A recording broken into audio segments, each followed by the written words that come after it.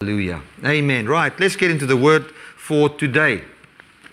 I'm going to talk about the renewal of the mind and the new mindset that God has brought for us. Now, the first thing that I want to mention is that understanding the renewal of the mind, wherein the Bible says, and let me read that verse from 1 Corinthians 12. Verse 2, it says, "And be not conformed to this world, but be transformed by the renewing of your mind." Now, don't be conformed to this world, but be transformed by the renewing of your mind. What that verse does not mean is the following. It does not mean be transformed by thinking positively. We should not confuse positive confession and positive thinking with a renewed mind. You know, you can go to the Buddhist and the New Ager and the whatever. They think positive, man.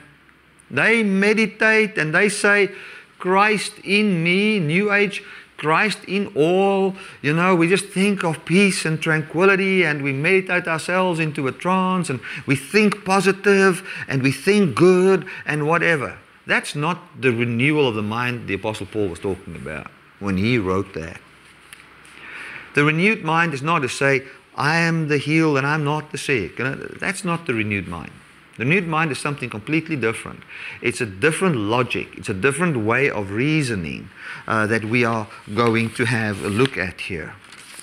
Now, I want to just lay a little bit of background on what is going on, and I'm going to read from Romans 11 verse 1. It says, "I say then, has God cast away his people? God forbid, for I also am an Israelite of the seed of Abraham, of the tribe of Benjamin."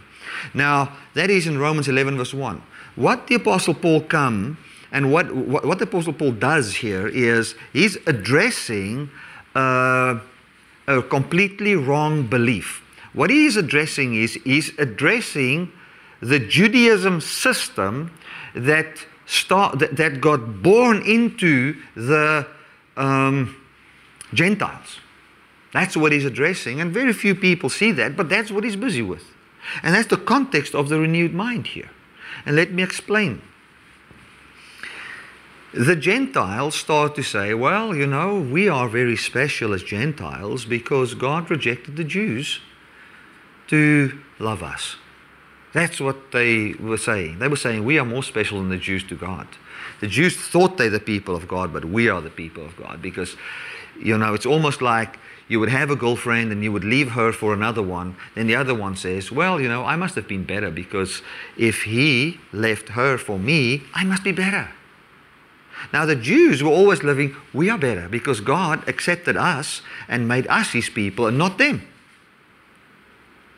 And then when God ended the law system by which the Jews lived, the Jews experienced that as a rejection and as a casting away of the people of God. That's how it was seen. But it wasn't a casting away at all. It was actually acceptance of all people. So then the Gentiles came and says, well, you know, what God has done is he showed us mercy. We, without the law, obtained the mercy of God. We that weren't even seeking after God, talking about seeking after God by trying to obey the law. We received mercy. Here God comes, he pours out his Holy Spirit on us. We just trust him, we believe him, and look what he does, what he's doing. We are more special. Do you see how their faith is now moved over into trusting and relying upon the flesh, saying we are chosen because of our ethnicity? Do you see that? The same thing that was in the Jews. And then he goes on in chapter 11, and I don't have time to go through this. Maybe we will study one of these chapters in our Bible study. But he goes on and he explains to them that God took people to whom the oracles of God and the commandments of God was given. And what he did was, by these laws, they could not attain unto life. And then he said, let me be merciful on those that are not even trying to obey the law. So he was actually merciful upon all people. But those that didn't have the law, they believed him and they saw the life of God manifest in them. And now what God was doing is he says, I'm going to take away the law as a way by which you live, by fulfilling it in Christ and blessing the other nations. And by doing that, he showed, in the Jews would say, God is showing mercy on the Gentiles. What's going on? But God says by showing mercy on the Gentiles, he's actually showing these people that without the law you can be blessed. And without being obedient, you can be blessed. Without being obedient to commandments, you can be seen as righteous and have eternal life. And by being merciful to them, he is now actually bringing mercy to these people as well, by demonstrating the very same mercy. And that is called the mercies of God, wherein God shows mercy to Jew and Gentile, for God declared both Jew and Gentile sinners, so that he can show mercy to sinners. And if he can show mercy to sinners, he can save all, Jew and Gentile. Now, I don't have time to go into all of that, but a little bit of background, and I hope that if your mind is quick, you'll just grab a hold of that. Right, now let's go to chapter 12 and verse 1. Paul says, before I get there, let me just explain this. Last week we spoke about born again and, Nicodemus that couldn't understand what Jesus was actually saying, for Nicodemus was born from the law and Jesus was born from the Spirit. If we have different logics, it's very difficult for people that comes from a different logic or different mindsets to really understand one another. They cannot understand one another. It's like if you take, because most people watch this video in the live webcast from America, I'm going to use the American idea here. If you take a Republican and take a Democrat, and you want them to understand each other, it's impossible. It is impossible because they have different mindsets. They've got different way of looking at something, and because they've got a different logic, everyone interprets what the other one says inside his logic, and it doesn't make sense to him. And if something doesn't make sense, how can you flow with it? It's just impossible. If I use South Africa, or let's use democracy and communism. Somebody that is a communist in his being, a person that believes you should have everything in common, and that everything belongs to all people. If that is his logic, if that is the foundation from where he reasons, he would see that it is a righteous thing to take a rich man's stuff and distribute it between everybody. The rich man had $1 million, and now we distribute the million, and now everybody's got 10. To him, that's righteous. There's nothing, absolutely nothing wrong with it. As a matter of fact, it is a sin, and it is wrong in his eyes and in the depth of his being to see one man being a millionaire. If you come with somebody that's got a different mindset, a capitalist, he will say, well, if somebody's got nothing and he's dying and he hasn't worked for it, and somebody wants to give to him, he can. But if he doesn't want to, he owes him nothing. He just owes him nothing. And if he dies with this guy not giving, you can just say that guy that doesn't want to give is a bit stingy, but it will never be seen as a sin or really wrong, because it's different logics. And now if you take somebody from the communist camp, you take somebody from the other camp, and you want this man to explain to you how to grow a nation, the other one will not understand any of his plans. He will not know what's going on. Now, what has happened in the gospel is, or what I want to say through that example, is that since the logics differ, whatever the one says will not be logical or common sense or make sense to the other one, and it will be very difficult for the one to see the true intent of the other person or the heart of the other person. You can find a person whose heart is really so pure, and he can be a communist saying, I just want all people to be blessed. Pure heart. But the guy who's just into making money for himself, he will never, ever, ever be able to see that heart. And the guy who's into the money thing, he wants to make money, and he actually believes that I'm providing a system here wherein each person can live according to his own potential, and everyone doesn't just have to have a little bit, but we can become rich. And he can have the purest of motives in that, but these people will never see the beauty in each other because of the different logic. Now, imagine this. Imagine the logic of God differs from yours. Now, how in the world are you going to see Him for who He truly is? It would be impossible. What if the logic that we have has been, what if it has been polluted by a logic that's not inside or in line with the logic of God? And God comes with His logic and says, listen, this is one of the things about the logic of God. You sit and you rest and you rely on me. I'll be good to you. And as I'm good to you, you'll find that the very beauty you behold in me will be effortlessly born in you. And then it will just be logical for you, if I work in you by my love to will and to do, it would just be logical for you to go and do whatever you want. Listen, I can hear even some people, as you listen to this, if I say to you, this is God's logic, God wants people to do whatever they want. You will say, that is crazy. A law mindset will not understand that. He will not hear that. He will say, this is a license to sin.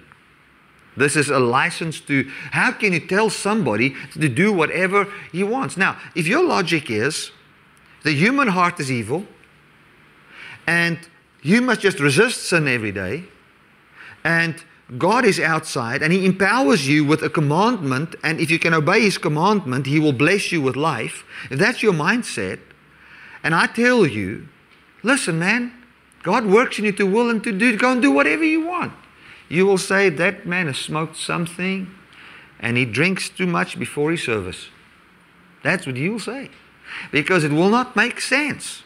And to the guy who believes that it just makes sense that if you sit under the love of somebody, and that love is the eternal love of God, that has no beginning, has no end, has no dimensions, it is all consuming, it is life-giving. If you are sitting under that love, it just makes sense to do whatever you want. Because if I don't do whatever I want, I will be against the life of God in me. For God works in me to want generosity, to want kindness, not just to want, to will and to do. He just doesn't put the want there. He actually manifests it in you by His Spirit. Now then it makes sense to do whatever you want. Now, Paul comes and he uses this reasoning in Romans 12. And this is what he says. And I'm going to read from verse 1, and I'm going to try and explain to you the mindset wherein Paul was teaching. He said, I beseech you therefore, brethren, by the mercies of God, that you present your bodies as a living sacrifice, wholly acceptable to God, which is your reasonable service. Now, the way the law logic reads this is, I beseech you therefore, brethren, with that finger, I beseech you therefore, brethren, by the mercies of God, that you, for a change, present your body as holy and blameless and above reproach and as acceptable to God by living well. Now that is not simply what's written there.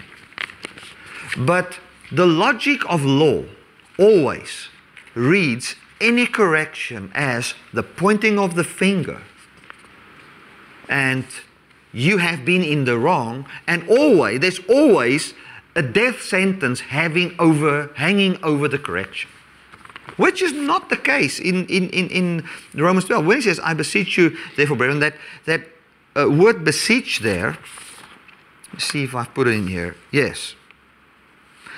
It's parakaleo, where we also get the word parakletos from. You know parakletos? It talks about the one called alongside to help, the helper, the Holy Spirit, the helper.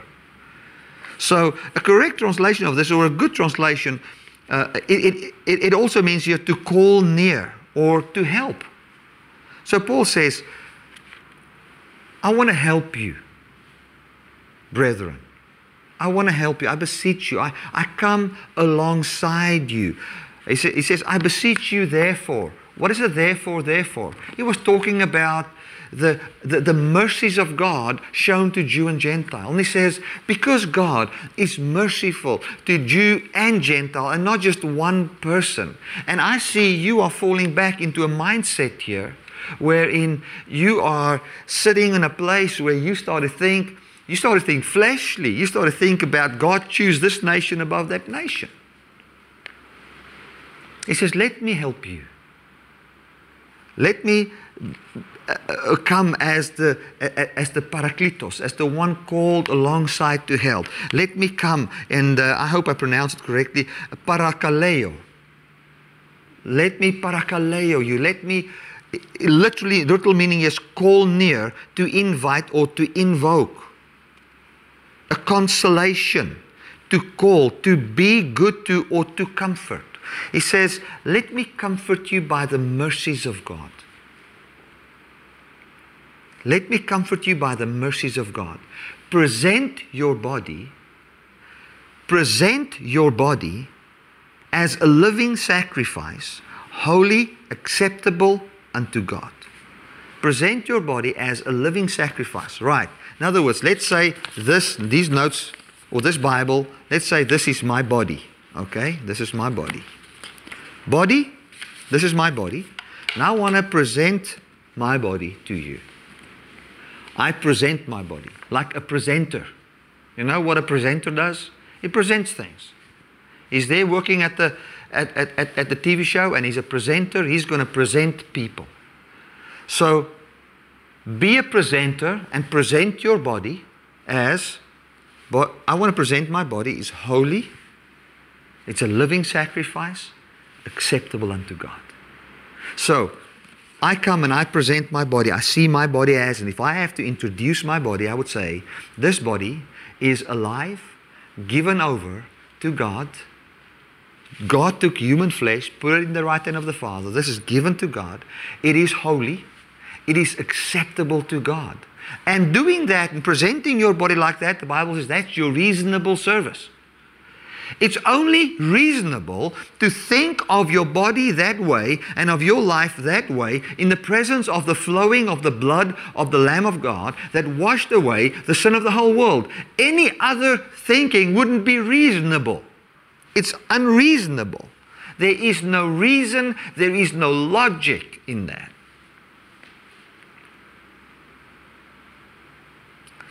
So, do you see the reasoning of God? God says, I take away the sin of all people.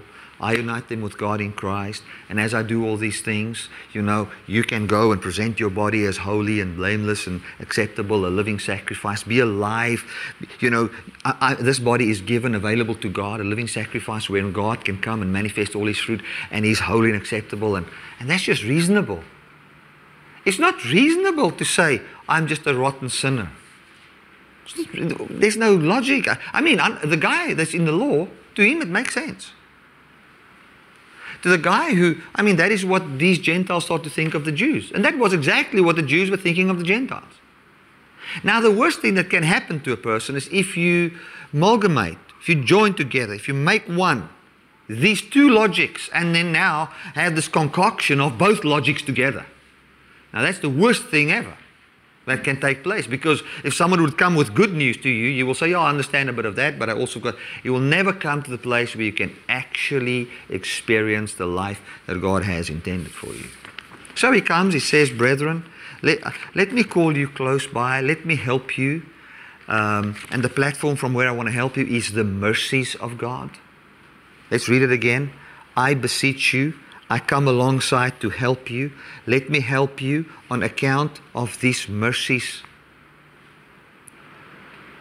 On account of these mercies, brethren, by these mercies, present yourself as holy. Don't see yourself as rejected. Don't see yourself or any nation as rejected. We are all accepted.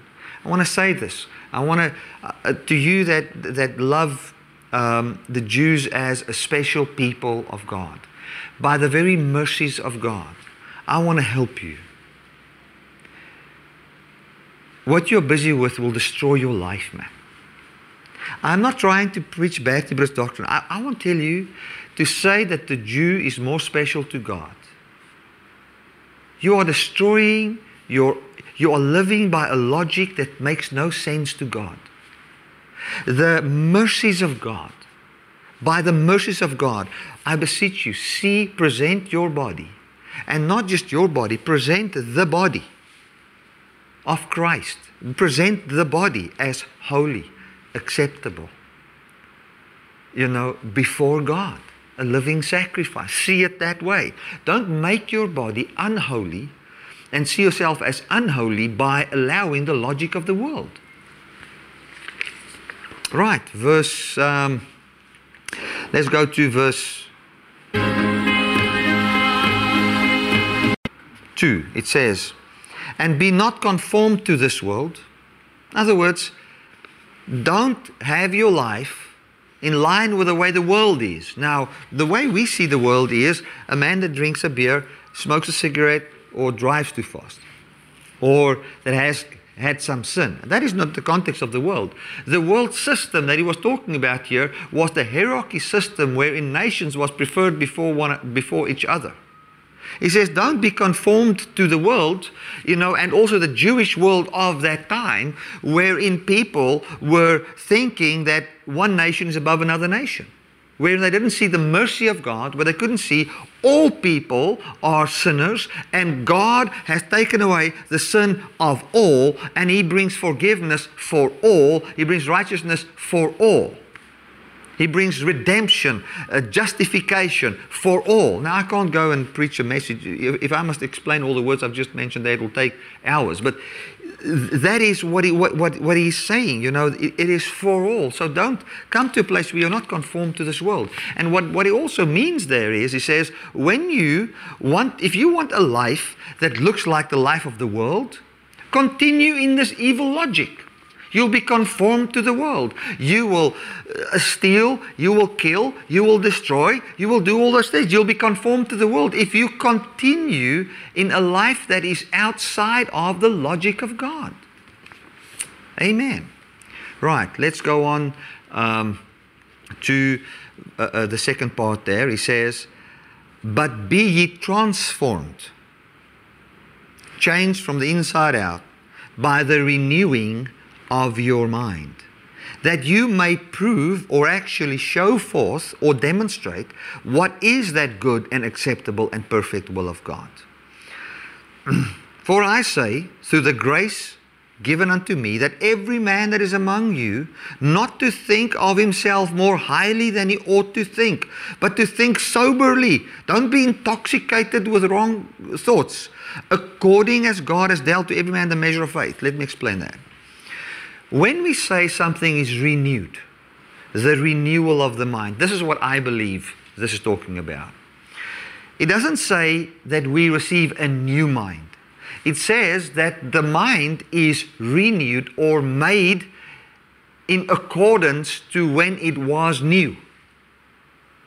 If I take a car and I renew the car, it doesn't mean I've replaced the car. It means I restore it back to the original new it was. If you look at this, there are many of these programs on TV where they restore old cars. They are renewing the car. They are bringing the car, because the car over time collected dust, scratches, dents, rust, and all those kind of things. And you could see it is a car, but the car wasn't new anymore. And the only way you can renew the car is not by buying another car, but by taking that car and restoring it to the original. So when we are transformed by the renewing of our minds, it means we will be transformed, meaning we will not be in the life of the world, where we have the fruit of the flesh and all those kind of things anymore. Should it be that we can get our mind back to the original thought? Renew your mind. Now, how was this mind renewed? How does a new mind come? When Adam listened to the devil, His mind got polluted by the thought that he can take all the good that God has given him in his life and produce an everlasting life by doing good. Let me explain to you. Adam was in the garden, and when he was in the garden, he saw that he's kind and that he's love and that he's good and all those kind of things. And then the devil came to him and said to him, you know what, you can be like God by knowing the good and evil. Evil means hard work.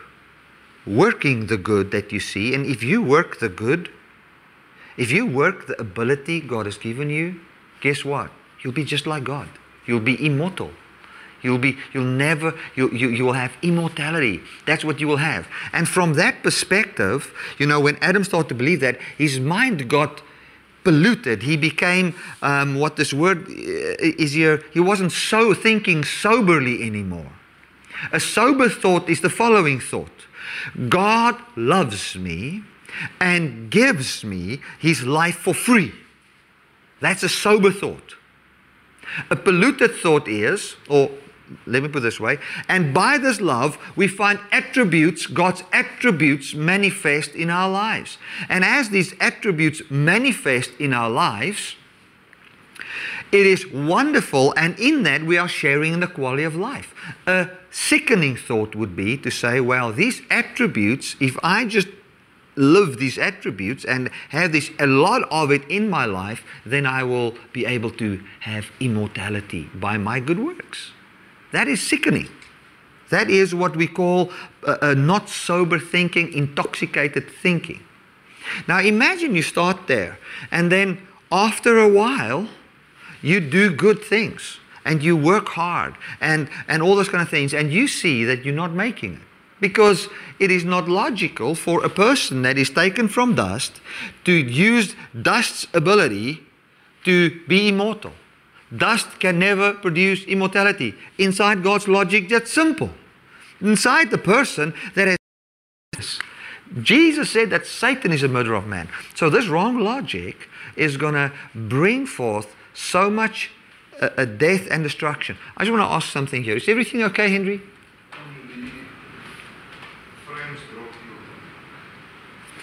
Okay, did you lower it?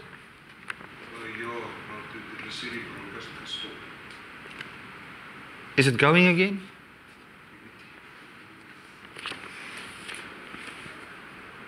Okay, it seems we've got problems, and we've even forgot to press record on the camera, so we don't have this message. But if you guys, let us just see what's going on here. Wat gaan aan? Wat sê hy daar? Ek kan nie lees daar nie. Okay, it's working again. We're sorry. I don't know what happened there. Right, so I don't know what you guys got. I also want to apologize. This message is not recorded. So you will have it the way it is on the internet.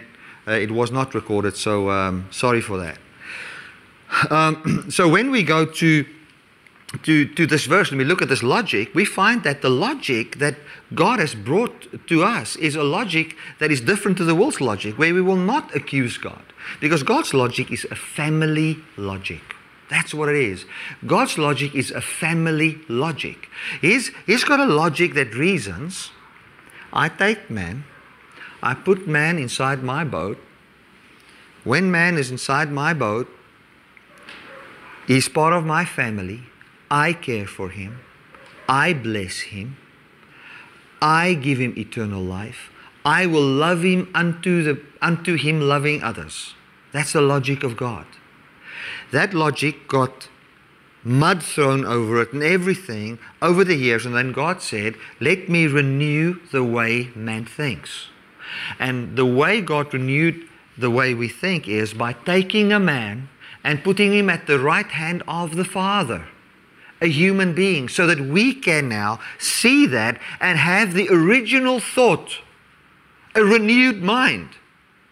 I'm holy, I'm blameless, I'm acceptable to God, I'm part of the God family, immortality belongs to me, the doing of God will raise me from the grave even if I die. That is the renewal of the mind. That is the true renewal of the mind. He says, don't think of yourself higher than what you ought to think. Adam thought of himself higher than what he ought to think. When do you think higher of yourself? It's when you think that you can create a good life by obeying commands. You can't. Think soberly. To each man has been given the measure of faith. We have not been given commandments. We have been given something to believe. That is the command. And if we can believe that truth, if we can see that truth and believe upon it, then we will find our hearts come to a place where we are living the fruit of God by His doing. Well, glory to God. Church, thank you so much for listening to this message. I'm sure that it has impacted your life. Let us be transformed by the new mind that God brought in the manifestation of Christ in putting a man at the right hand of God, where we can think soberly. It's a sobering thought.